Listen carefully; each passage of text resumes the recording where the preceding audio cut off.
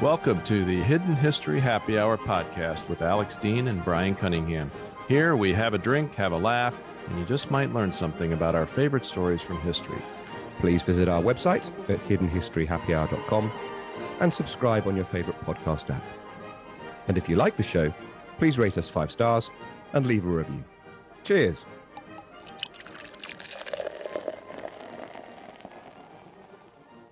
Welcome back to the Hidden History Happy Hour, everyone. And this is exciting for me. This is our first ever official guest co-host on the Hidden History Happy Hour.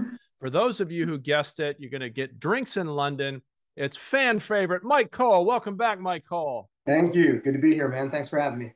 Whilst my friend and co-host Alex Dean is on a much-deserved overseas assignment of joy, the show must go on. And for those of you who follow Alex on social media, I'm sure you already know that congratulations in order. Mazel tov, Alex and Katrina. Katrina Dean, I wish you a lifetime of therapy because you're going to need it, my friend. No, congratulations. They're off on a well-deserved honeymoon, enjoying the time. Alex always manages, by the way, to absent himself from the UK when there's a leadership fight. So he has done it once again. And Myke, so much we could talk about. But first, I got to ask you an immediate question that is from the last 45 minutes. Where's the fire, my friend? Oh, it's in the town of South Blooming Grove, right next to here. Yeah, for those of you listening, I literally walked in the door 10 minutes ago. You can't see me, but I'm covered in dirt. We were fighting a wildfire out there. Most of our departments out here, we're in these rural areas. We're volunteers, so we get a pager, and if you're not doing your regular job, you jump in the car and you run to the firehouse and you get to work. Wait. An actual pager? Yeah, an old school pager sitting out. I mean, I leave it in my bedroom, but yeah, it's pretty embarrassing. The kind that clips on the jeans, it's awful. Yeah. That's amazing. It's like a time machine. It's pretty bad. Wow. Well, it is my great good fortune to have you on, Myke. And as our fans know, well, Myke Cole is an American author of fantasy, science fiction, and nonfiction, and now history. His book series include the Shadow Ops, Reawakening, and Sacred Throne series. And his career also involves television, having appeared on the CBS reality show Hunted, which may come up a little bit later, and on the Discovery Channel series Contact. And Myke, I noticed in researching your oeuvre over the last couple of days that you have a distinctive, incredibly tight but different colored T-shirt for each show. That's exactly right. The only really important thing to me is that it is a child's medium. The color is not really what I care about. The pattern is fine. It just must be so tight that I need a shoehorn to get into it. Yeah, but your fans can immediately tell, is it Hunted or is it Contact? Because the T-shirt. That's right. Just check the colors. Also, I learned this. I didn't even know this last time you were on, that your Shadow Ops Control Point novel won the 2013 Compton Cook Award. It did. Yeah, thanks. Yeah, that was quite a surprise in my debut. I moved in more into history since 2020, but fiction was very near and dear to my heart for a while. Well, I was about to say that Myke is also a real-world cyber detective and intelligence analyst and author of exceptional books of ancient warfare history, including my personal favorite, The Bronze Lie, which we discussed in Hidden History Happy Hour episode 13. So we'll put that in the show notes. Check it out. And also, Myke was our guest live in New York City on episode 20. So check that out too. It was a good time. Yeah, it was great to have you there. That still is one of our most popular episodes that we've ever done, Myke. So thanks. And thanks again for co-hosting. Now, being that we are the Hidden History Happy Hour, I have to talk a little bit about my liquor selection today. And going back to our roots, I am once again drinking bourbon. However, Myke Cole, this is a surprise to you. In a salute to all of Myke's and my friends in the special operations community, I am drinking a local Seattle distillery called Heritage Special Operations First Special Forces Group Whiskey number 7. And this was created in conjunction with the 1st Special Forces Detachment at Fort Lewis McChord in beautiful Tacoma, Washington. Handcrafted by Heritage's master distillers. It's a mighty tasty blend of bourbon, rye, and single malt whiskey, aged in New American oak. I didn't know that until I looked it up. And most importantly, a portion of all the proceeds from this whiskey goes to Special Forces charities, and sales have helped raise $140,000 for worthy causes such as scholarship funds for children of Special Forces members. And Myke, given your history in the intelligence community, I'm sure you remember Johnny Myke Spann, the first American casualty in Afghanistan after 9/11. Sure, that's wonderful. No, it's great. I'm glad that you're supporting that charity, man. Thank you. I was a part of setting up the original scholarship fund for Johnny Myke Spann's family many, many years ago, and proud to support this. And it's damn good whiskey too. So everybody out there, buy it, order it. It's going to be good, and you're supporting an amazing cause. Thanks. And even though we are a somewhat liquor-based show, we are a large tent. I'm sure sometime soon we'll have cannabis folks on. Myke is not drinking alcohol today, but you're equally welcome, and it might be good because you might keep me on track on the story. Yeah, man, and I think I just can't come off a job like that and start drinking. I'm sure a lot of the guys are home doing it, but I'll just make myself sick. I need to come down first. Yes, I agree, and thank you for doing that. It's I'm sure you've saved many lives since you've been. So this is like your, I don't know, I can't keep count, but like your fourth full-time job as volunteer firefighter. Right? I think it's sort of a standard cursus honorum, to use a Latin term, is that you do your military intelligence career, and then when you get out and you go into the private sector, you want something, because look, what do? We do cyber jobs, right? We're doing an investigation, we're looking at computers, we're doing forensics on logs. And, you miss your action days, you miss ground pounding. And where can you do that if you're not going to, be a cop, or you're not going to still be active in the military? And it's in the fire service. So when you check the pedigrees of a lot of the firefighters in these communities out here, we all are vets, and we're all former cops, and we all just want to keep that action going. We're sort of adrenaline junkies who can't put it down. Yeah, but also maybe can't jump out of airplanes as easily as 20 years ago. We're getting old and creepy for sure. I still got a few years in me yet.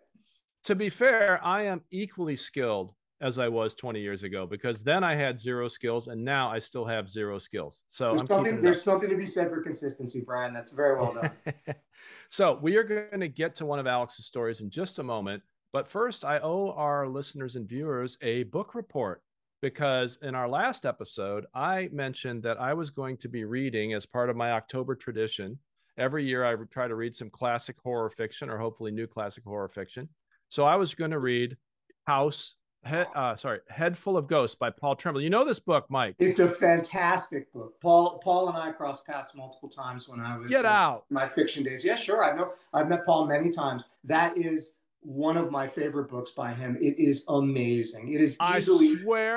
I swear to our viewers and listeners, we didn't set this up. I don't think Myke has watched our last episode. Myke, I bought this in an airport on my way back from Italy in September, and I determined to read it in October. Buckle up. It is one of the best horror books ever written. It's I consider it to be on the same plane as Shirley Jackson. And if I'm remembering correctly, I reviewed it. If people go to my Goodreads account, I think I wrote an absolutely stellar review of that book. You are in for Well, this is an amazing coincidence, which no one will believe, but I'm sure somewhere there are cyber records that would convince people that we didn't coordinate this ahead of time. So, Myke, I am 80% of the way through. I have determined I will finish this on Halloween night. And based on Stephen King's review, as well as yours, I suspect I will not sleep for a number of days after that. It's absolutely fantastic. The thing I love about it, if I recall correctly, is I just love unreliable narrators. And really, that was the strength of Jackson's Haunting of Hill House. And by the way, for those of you who are fans of the TV show, only the name matches. The book, The Haunting of Hill House by Shirley Jackson, with the unreliable narrators, got nothing to do with it. And Tremblay, I think, admittedly channeled that very thing, that keeping the reader uneasy because you can't tell if the narrator is telling the truth or not. And it's so hard to pull that off, because if the narrator is completely unreliable, the reader just unhooks from the book. But Tremblay nails it. He walks the line perfectly. That book is amazing. For sure. And there's a great reality TV angle to the book as well, Myke, which you and I have been involved with. Yeah. The interesting, though, we might have a slight disagreement here, because I love The Haunting of Hill House by Shirley Jackson. However, I also love the Mike Flanagan TV series, The Haunting of Hill House, even though they're completely different. Yeah, well, no, don't get me wrong. The Haunting of Hill House is, I think, one of the best TV shows, horror TV shows ever made. The only point I was making is that it only shares the name with the book. And you're right. The stories are completely different. But no, don't take that wrong. I think it's a fantastic television show. And you're right. And unfortunately, this will air after Halloween 2022. But next year, Haunting of Hill House, Haunting of Bly Manor, slightly less good. I still liked it. It's very atmospheric, not as good. But the midnight hour that Mike Flanagan dropped this October, amazing. I got to see that. I got to see that. Oh, The suggestion. if there's no fires between now and the end of Halloween, you should binge that because it is quite amazing. Waiting It for is that quite pager to amazing. go off. So we'll see. Yeah, fair. All right, look. So I do not have the nerve to try to paraphrase Alex Dean. So what I'm going to do is I'm going to read his story almost verbatim, and we're going to challenge Alex when he comes back from his joyous overseas investigation to find the 2 or 3 little nuggets that I modified just a little bit from his story. And then, Okay. Myke, we're going to ask you to comment on this as the only legitimate historian among all 3 of us. Oh So boy. as we would have said in our prior life, Myke, we have multiple levels of deniability. Alex wrote the story. He's not here. I'm reading the story, but I modified it. You're about to hear what I read, and you had no knowledge of that, and you know the true story. Well, I'm going to do my best, but I do want to note I'm really nervous because I have 2 good friends. One is Dr. Michael Livingston of the Citadel. Yes. The other is Dr. Kelly DeVries of Loyola University. And they are, remember, I'm an ancient warfare historian and more recently an early modern warfare historian with a new book I'm working on. But these 2 guys are medievalists, and they are medievalists who wrote a book together on Pen and Sword Press on the Battle of Hastings and Stamford Bridge, which led up to it. So I am so terrified that they're going to hear me commenting on it on this one. And I'm going to get it. I'm going to get it port and starboard after this is.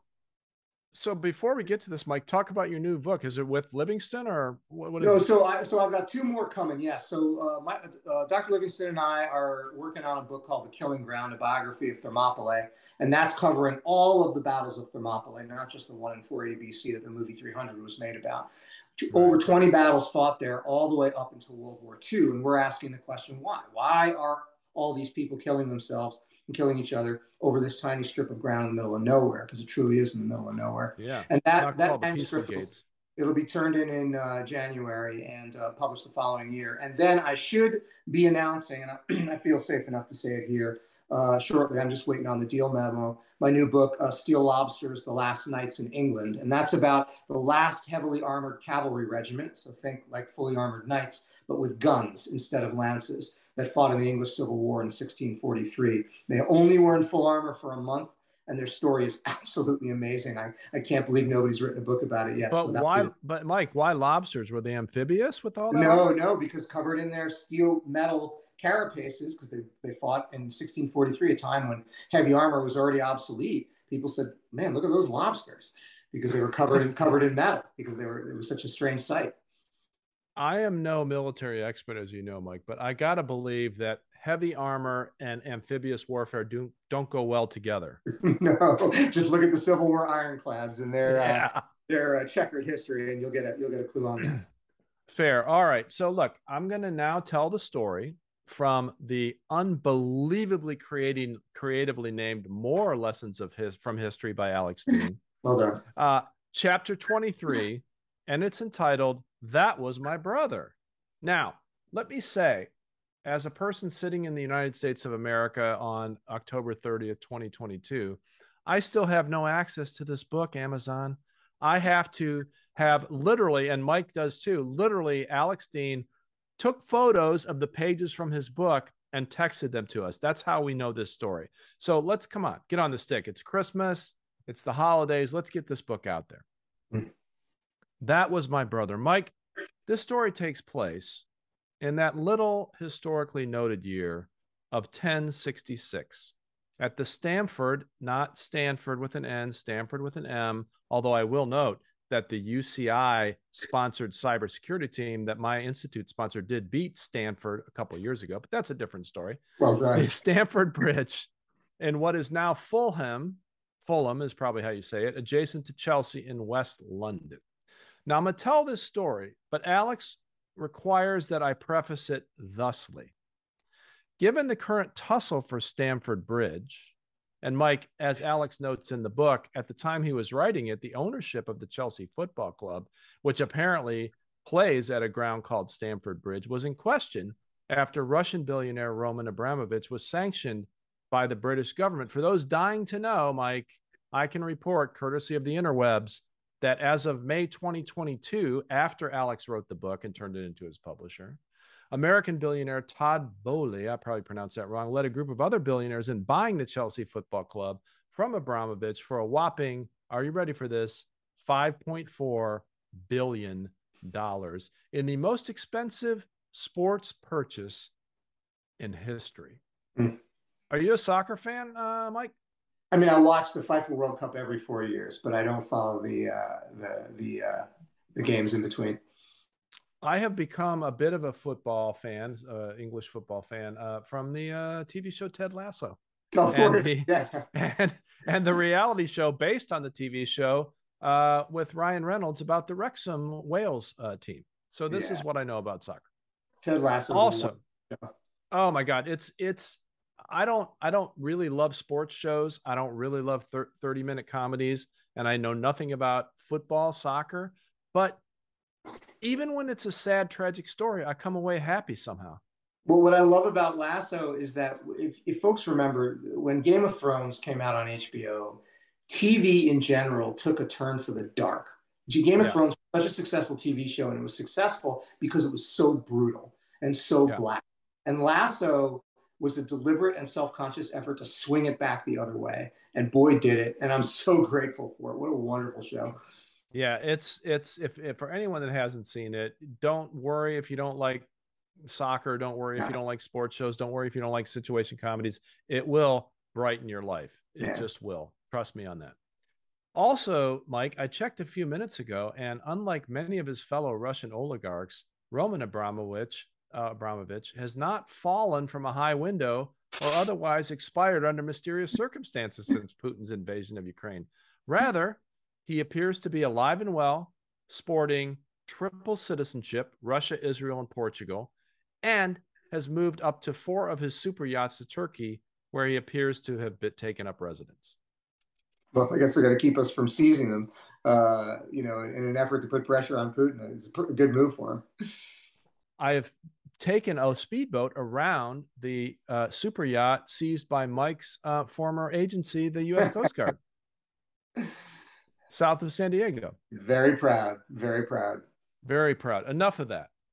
Alex brings us the most interesting story to be taken away from the original battle of the heralds.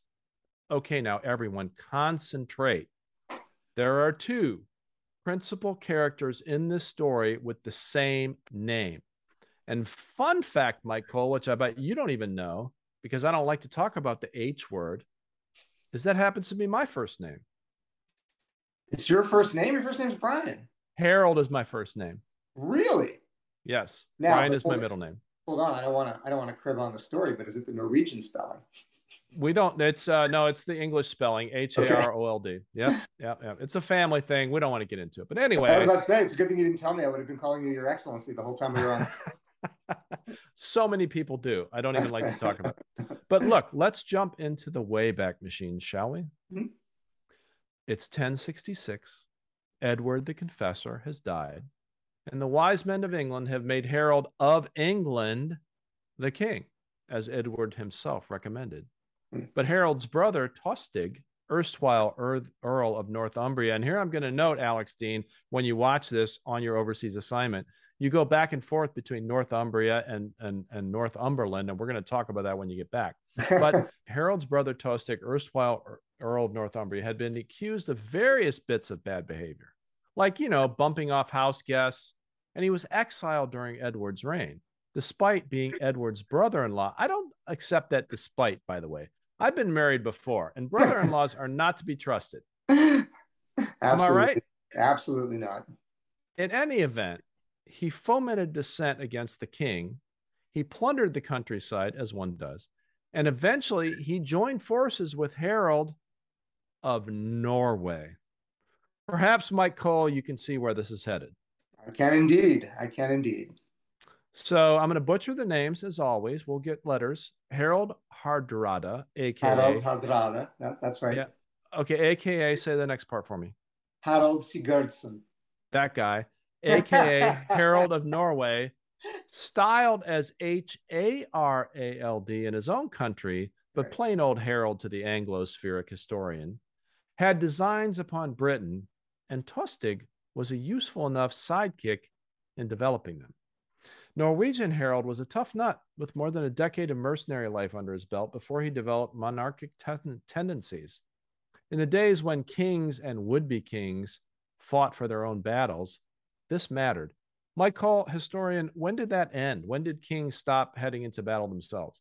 Oh, good Lord. That's a really tough question. I'm trying to think. I mean, in this book that I'm working on, 1643, King Charles, the Charles Stuart, Charles I was still involved in battles. He was present at the Battle of Edge Hill that started the English Civil War. So I would say not until deep until the modern age. Way past our story, right? Way past. Yeah. So, Harold of Norway and Tostig sailed with their forces, principally Norwegian, reinforced by forces from Orkney, Flanders, and Scotland, up the, I will not be able to pronounce this, Ouse River, O-U-S-E, Myke? Ouse River, yes. Ouse River, and promptly seized York. Harold of England was down south, awaiting an expected invasion by William the Conqueror. Spoiler, but not for this story.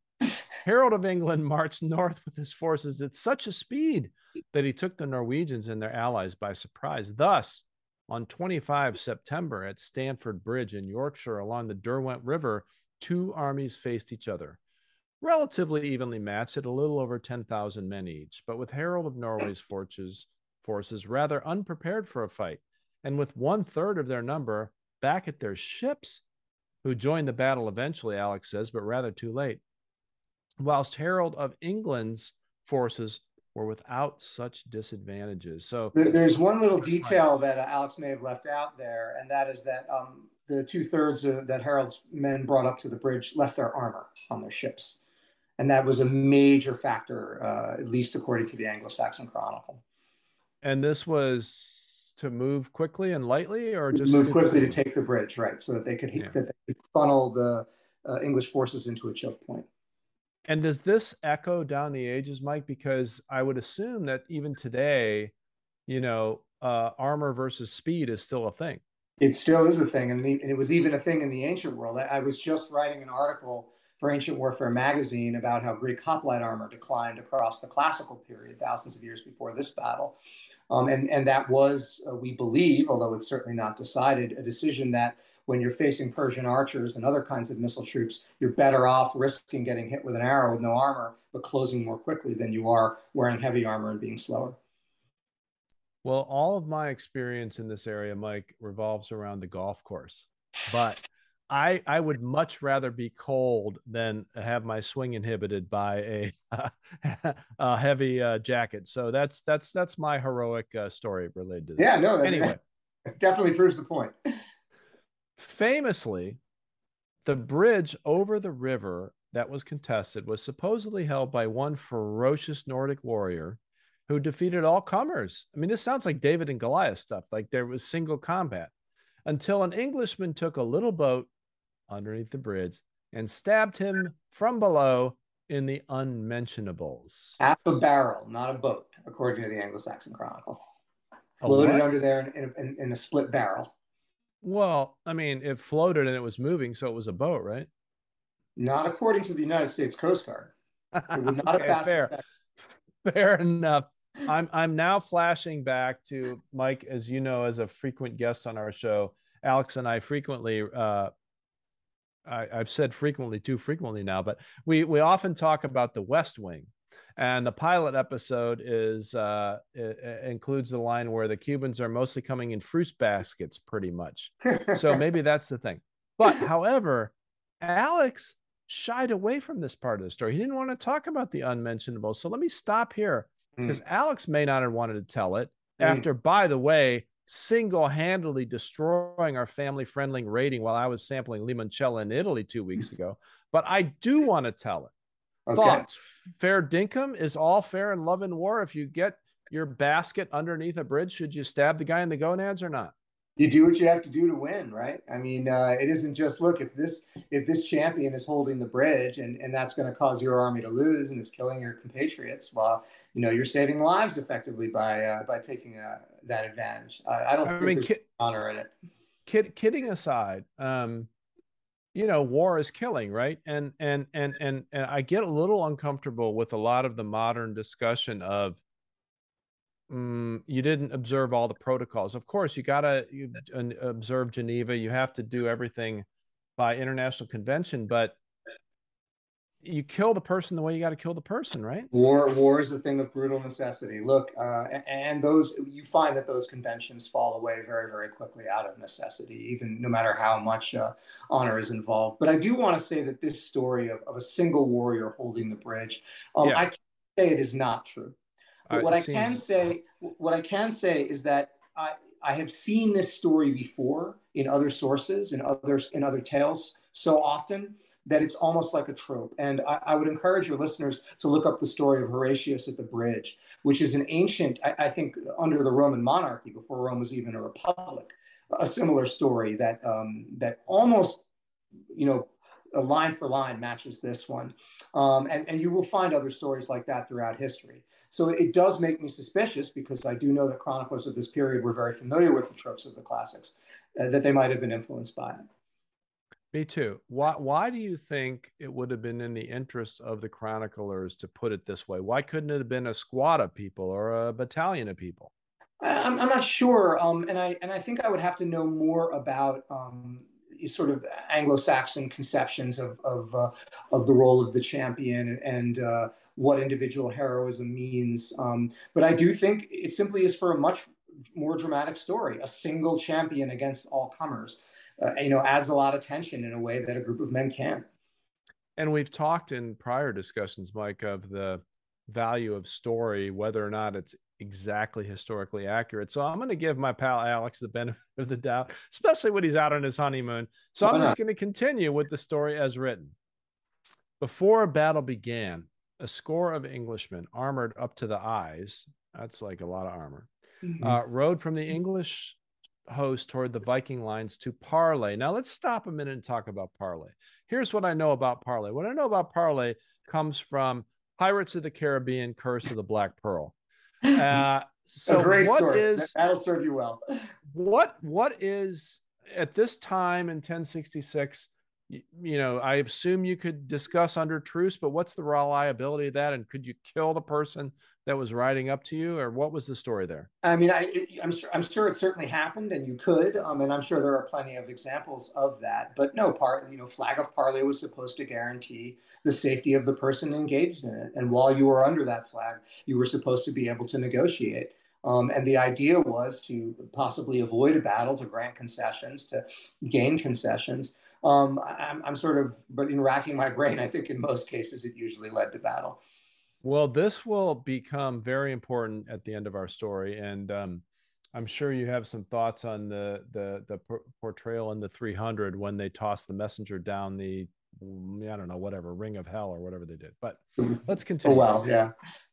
Before battle began, as I said, a score of Englishmen armored up to the eyes rode from the English host towards the Viking lines to parley. One of the Englishmen shouted towards the Norse lines, "Is Earl Tostig amongst you?" In perhaps the first recorded double negative in our tongue, Tostig shouted back, "And it cannot be said that he is not." And I love Alex, our absent friend's description of that, because I'm sure that wasn't the first, but it's an amazing example of a double negative.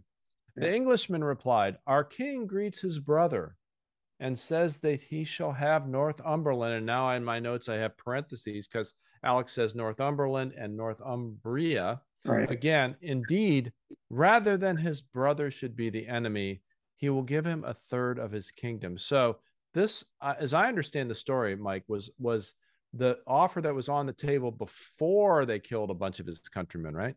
Right, but also like this strikes me as very cynical if you understand the history of Tostig and Harold. Tostig was ousted from Northumbria after a rebellion occurred, and Edward the Confessor sent Harold, then an earl, to negotiate with those rebels.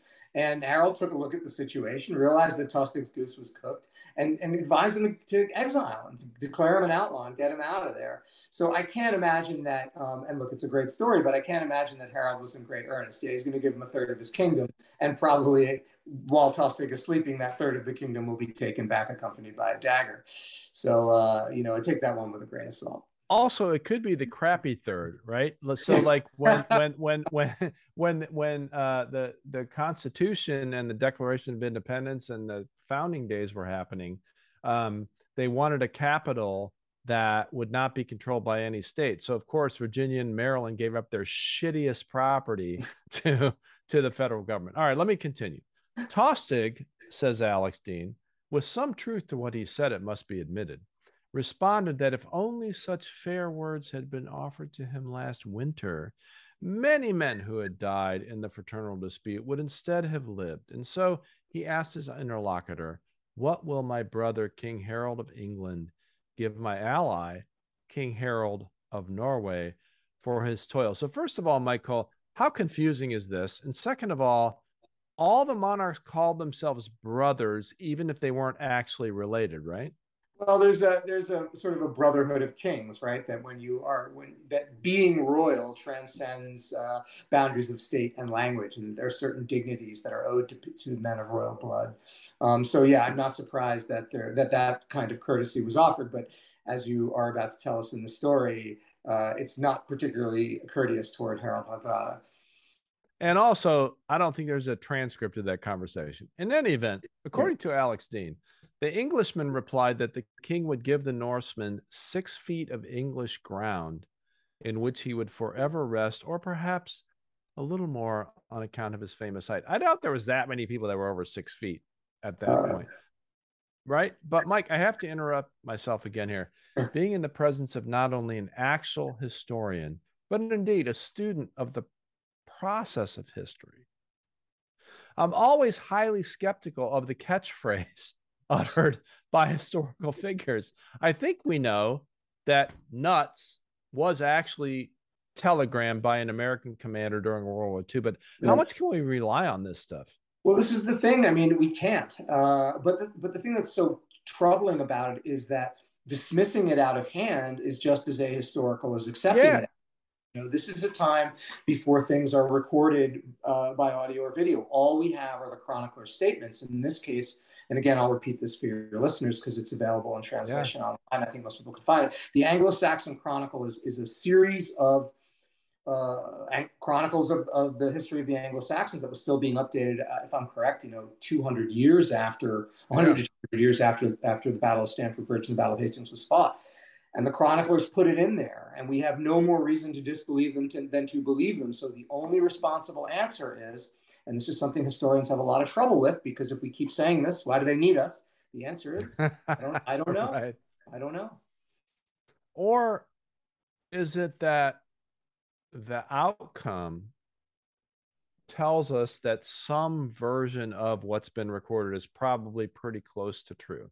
I mean, sure. And we can work backwards from those outcomes. And in some cases, if we have multiple sources that we can compare to each other, we can get closer to the truth. And if we can compare those literary sources to an archaeological record, an inscription or something, that gets us there. But in the case of this quip, this brilliant quip, which I've heard translated as he gets 7 feet of English ground because he's taller than the rest, right?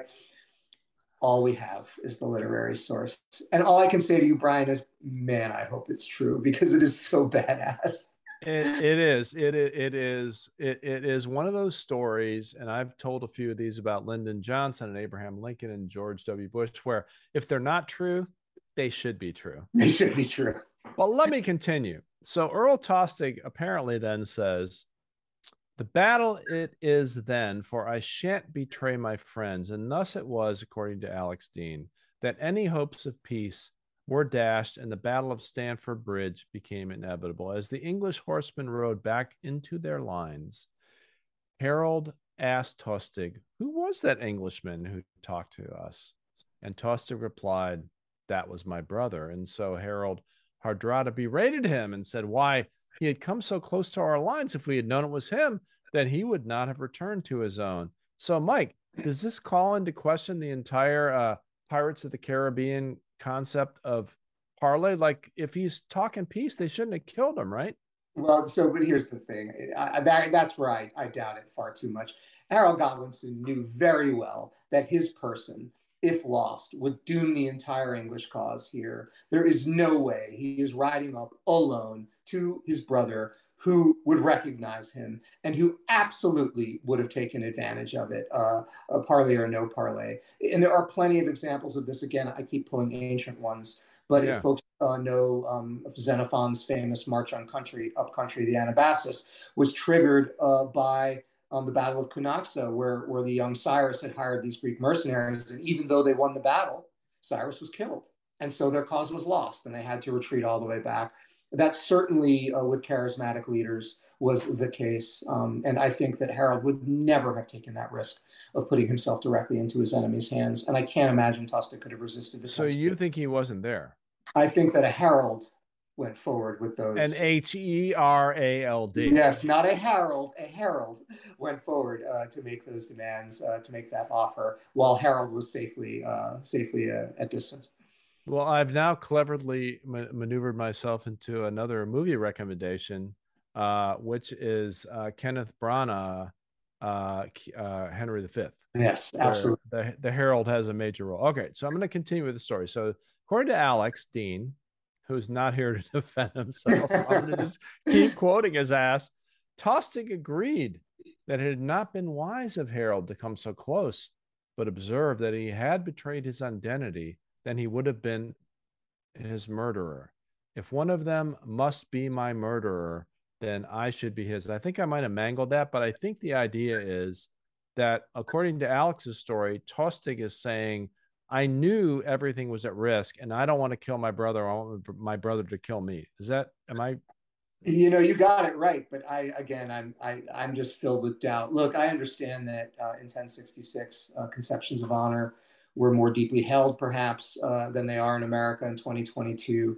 But from what I know, from what I know of the stakes and from what I know from looking at ancient warfare and other medieval battles, I just can't imagine Tostig would have cared. I think he would. What do you think actually happened, Myke?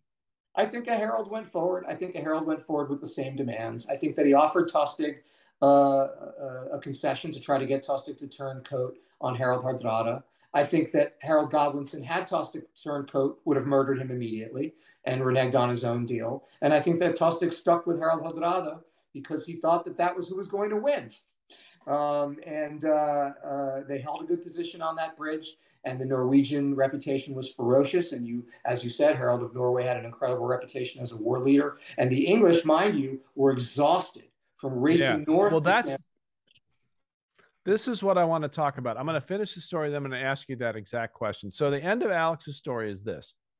Tostig gets a bad write-up in the history books. The traitor, the Grima Wormtongue of his age, the man who allied himself with his country's and his family's enemies for personal advancement because of his jealousy and ambition. Not the devil, but perhaps the guy who crosses the street to buy the devil a packet of cigarettes. And by the way, Alex Dean, I love that so much. I'm going to plagiarize the shit out of that in 20 articles from now on. So then he says, the exchange at Stamford Bridge gives a rather different context, doesn't it? And then he concludes, those few poignant shouted sentences across the battle lines, the forlorn offer of peace and land, and the insistence that alliances could not be given up, the words that left unsaid the identity of the king so that he lived, those sad words were the last time the brothers spoke. The battle was fought and Tostig died. And later on that year, William came as expected and England fell before him. Alex says, I am not sure that much went through Harold's mind at Hastings as he lost the kingdom and his life, but I like to think, even in the last lament of a defeated king, that his brother was amongst his thoughts. Had they reconciled, who knows? Stamford Bridge might have been avoided, and Harold's forces at Hastings, all the stronger as a result, might have prevailed. So, Myke Cole, I'm going to ask you 3 questions. 1, am I right that the Norman conquest in 1066 led to 300 plus years of such dominance that the English language was barely written, at least in public documents? 2, based on my very limited understanding of the Battle of Hastings, William's victory had at least as much to do with mismanagement, exhaustion, and retreat by the English forces as any superiority by William's forces in text. True? If so, any lessons for Russia and Ukraine today? And 3, if Harold and Tostig had made peace, would it have made any difference? All right. These are some tough ones. The first one, are you right that the Norman conquest led to 300 years of the English language barely being written in public documents? Yes. However, so Anglo-Norman, which is the court language, the French that William would have spoken when he won at Hastings, was Yep. indeed for 3 centuries the administrative language of England, the court language of England. However, it was less common than Latin. So you were far more likely to read Latin in official documents of that Huh. period than you to Anglo-Norman French. And Okay. both of those languages, along with Greek and some German, contributed to Middle English and to the English that you and I are speaking right now. Your second question, did William the Conqueror's victory at Hastings have to do with mismanagement and exhaustion and retreat by the English forces? No, I don't agree with that. First of all, so the Battle of Stamford Bridge, if I remember correctly, was fought on the 25th of September. Hastings was fought 3 weeks later. Alex says later in the year, which might give your readers the impression much later in the year. No way. Harold won at Stamford Bridge, turned around and ran the full length of England back down to the south coast to fight William. However, but that would also have wiped out his forces, right? Like, wouldn't they be exhausted when they got there? So that is a point that scholars have debated ferociously and still debate today. And the Battle of Hastings was an all-day battle, but battlefield analysis at the tactical level indicates that Harold's forces fought like wild dogs, and that exhaustion was probably not a factor. But I don't want to say that isn't in dispute. What may have been a factor is that Saxon armies in 1066 were levies, specifically called the Fyrd, F-Y-R-D, that were called from their farms to come up and fight. And because the fall was coming on 8th September, before Harold marched north to the 25th September, he disbanded his army in the south. Are you telling me that they had to go home and plant the fields? They had to go home. Holy shit. Work. That's right.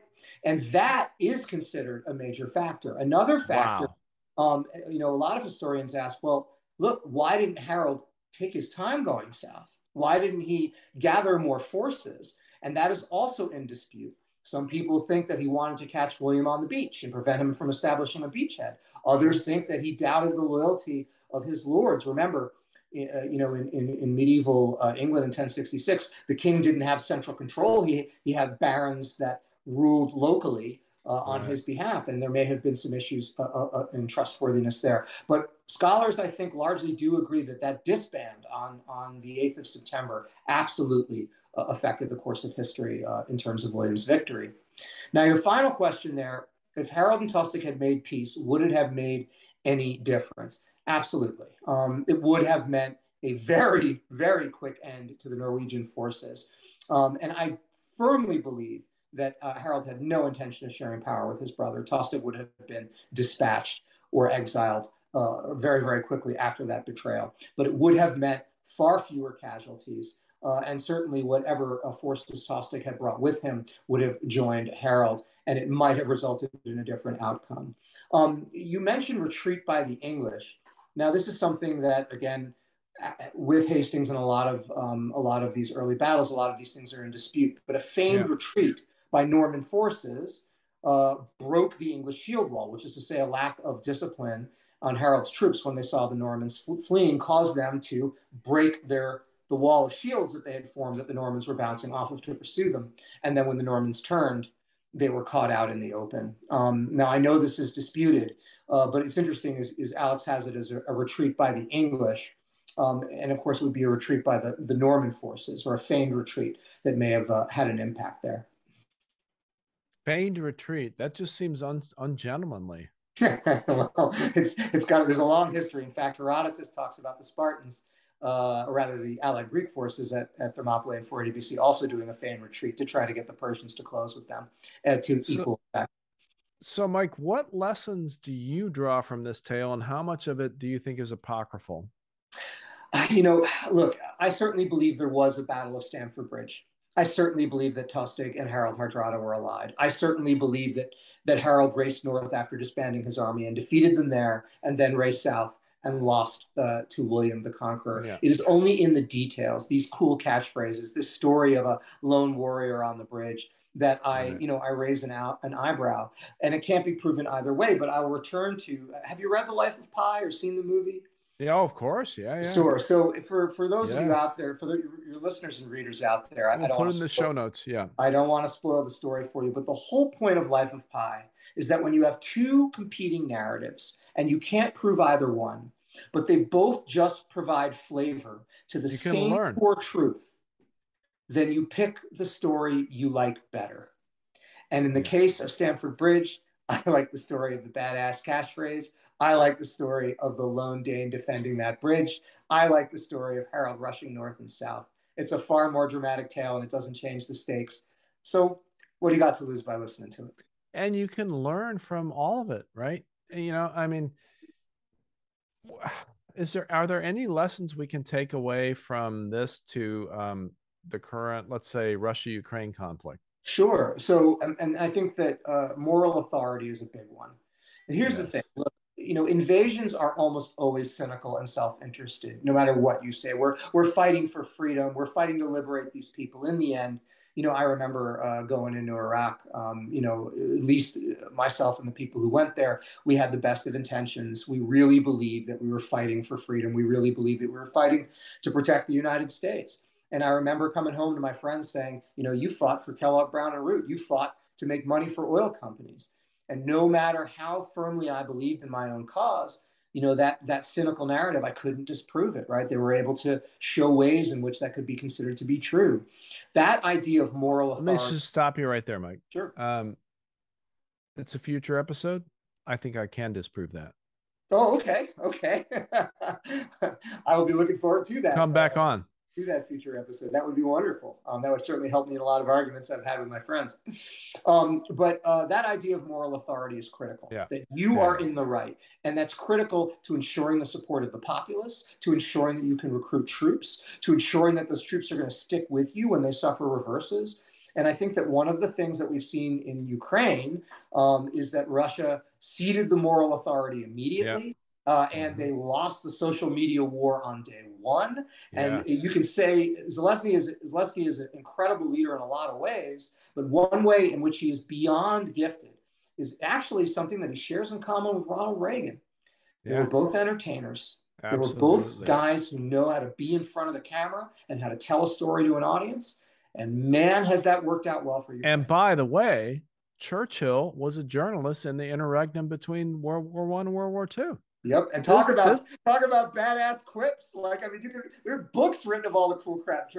This is starting to be a almost irresistible narrative, and I don't want to put it quite this crassly, but like, if you're in a war, don't you want a sitcom star as your guy? Absolutely, absolutely. Right? I mean, especially now, and look, it's so incredible to watch the Russia-Ukraine conflict unfold.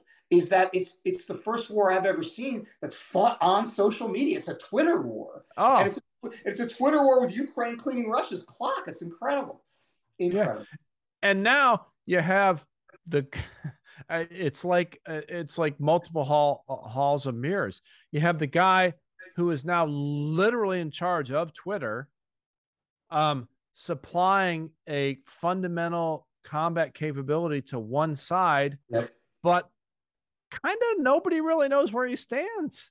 Yeah, well, he tweeted out Musk tweeted out some stuff the other day questioning sort of Ukraine's right to resist, or maybe sort of talking, we might be better off, gratifying Putin, which he certainly came in my opinion, well-deserved criticism for that position. But hey, look, absolutely. As long as he keeps giving the Ukrainians Starlink, I'll take it. He can say whatever he wants. 1,000%. Okay, Myke.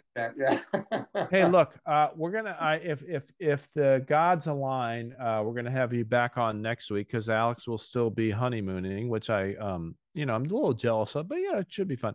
But I got to ask you one last question before we close. You have spent thousands of barrels of ink very persuasively debunking the notion that the Spartans were the greatest military of all time. I'm persuaded. what is the greatest military of all time, or is that not even a reasonable question to ask? It is a perfectly reasonable question, but you're not going to like my answer. So there is a concept in military history called Praetorianism, and it's a word we use off of the Praetorian Guard, the famous bodyguard of the Roman Yeah, the Empire. Romulans had that. That's right, As I right. recall. This famous bodyguard of the Roman emperors, who, by the way, often wound up killing the emperors they were in charge of guarding. Right. And it's this idea that elite military units or elite military performers, like this Danish warrior on the bridge, somehow have this great superiority. And I don't think any serious historian of military history can gratify that. People are people. Units are composed of human beings. Certainly, elite units have some moral advantage. Certainly, they may even have skill and technology advantage. But and I always say this, you show me the most badass samurai, the most well-equipped Navy SEAL, the best trained English knight, and I will show you in their ranks examples of them surrendering, betraying their comrades, engaged in friendly fire incidents. So the only answer is that some units of warriors show great heroism and elitism at some times, and at other times they show great failure. And it is in reckoning with the humanity of those elite units and elite warriors that we really do history justice. So that's not so much disappointing, Myke, as it is a dodge. Because no, I get it. I 100. I've read your writing. I agree with you. Everyone is a human, whether they're a Navy SEAL or whether they're a Spartan or whatever they are. But there has to be some scale. Like you published a whole book, The Bronze Lie, where you ranked the losses and wins of the Spartans. So you have to have an opinion on at any given period of time who was the best. You got to have an opinion on that. I mean, you can, but remember, it's in that moment, in that period, right? In some cases, you have these elite units that do incredibly well in one battle, and in the next battle, they completely fail. And certain generals that triumph in one battle, and in the next battle, completely fail. And I can think of dozens of examples of that from history.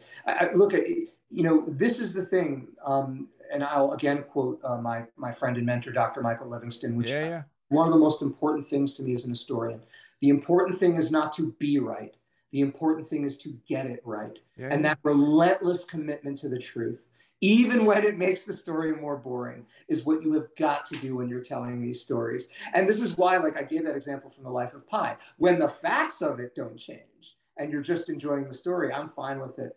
But in this case, when we're ranking, when we're going to take a specific, the Achaemenid Persian immortals, these great 10,000 warriors and 1,000 apple bearers that were Xerxes' personal guard, that had done such amazing things under the reign of Darius. And then they come into Thermopylae, right? And they're just slaughtered, right? So, or at later battles. So, it really does go case by case. It's not so are you saying, so Myke, are you saying there's no objectivity to it? There's no way to like rank in a particular battle, in a particular adversary situation at a particular time. These guys were great. It sounds like you're saying you can't do that. No, you can. You can do it in an individual battle, but what good does that do? Then you're looking at how units performed in an individual battle. Well, but it's pretty good if you're trying to train future units, right? Sure. And look, you can certainly say that a unit had better gear, a unit had better morale, a unit had better training, a unit had better supply. All of that is accurate. Look, I, as a regular Coast Guard officer, I wasn't in, our MSRT. A regular, Navy sailor is not a SEAL, right? Those are very, very sought after programs that are difficult to get into. Right. But the problem with Praetorianism is that it mythologizes these units, right? And it sort of implies perfection. Well, we're going to send the Navy SEALs. They're going to get the job done because they're Navy SEALs. Well, they don't always get the job done, do they, right? Sometimes they fall down. That's the thing that I'm railing against. So if I'm reading you correctly, you're saying people are people. So why should it be? All of the people treated so awfully. It's better than a Rickroll. I'll take it. Myke, this is great. Thanks. First of all, you're coming back next week, and we're going to rock this shit again. Alex, stay on your honeymoon as long as you want to, because we're going to butcher your fucking stories. And you already ruined our family rating. So I'm going to say whatever the fuck I want. Myke's coming back. Enjoy your time abroad. And, maybe you'll have a job when you get back. Yeah, congratulations, Alex, and good luck to Myke, both of you. thank you. It's been so great. Thank you for your contribution to cybersecurity, to special warfare, to intelligence analysis, to local firefighting in New York. And I think, cheers, we're out. Cheers. Thank you for listening to the Hidden History Happy Hour podcast. Don't forget to subscribe on your favorite podcast app.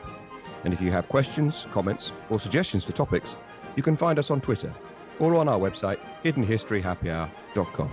We look forward to joining you next time.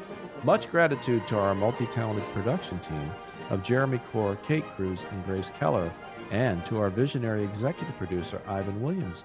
And thanks also to our art designer, David Wardle, without whom this podcast would be, well, history. Cheers.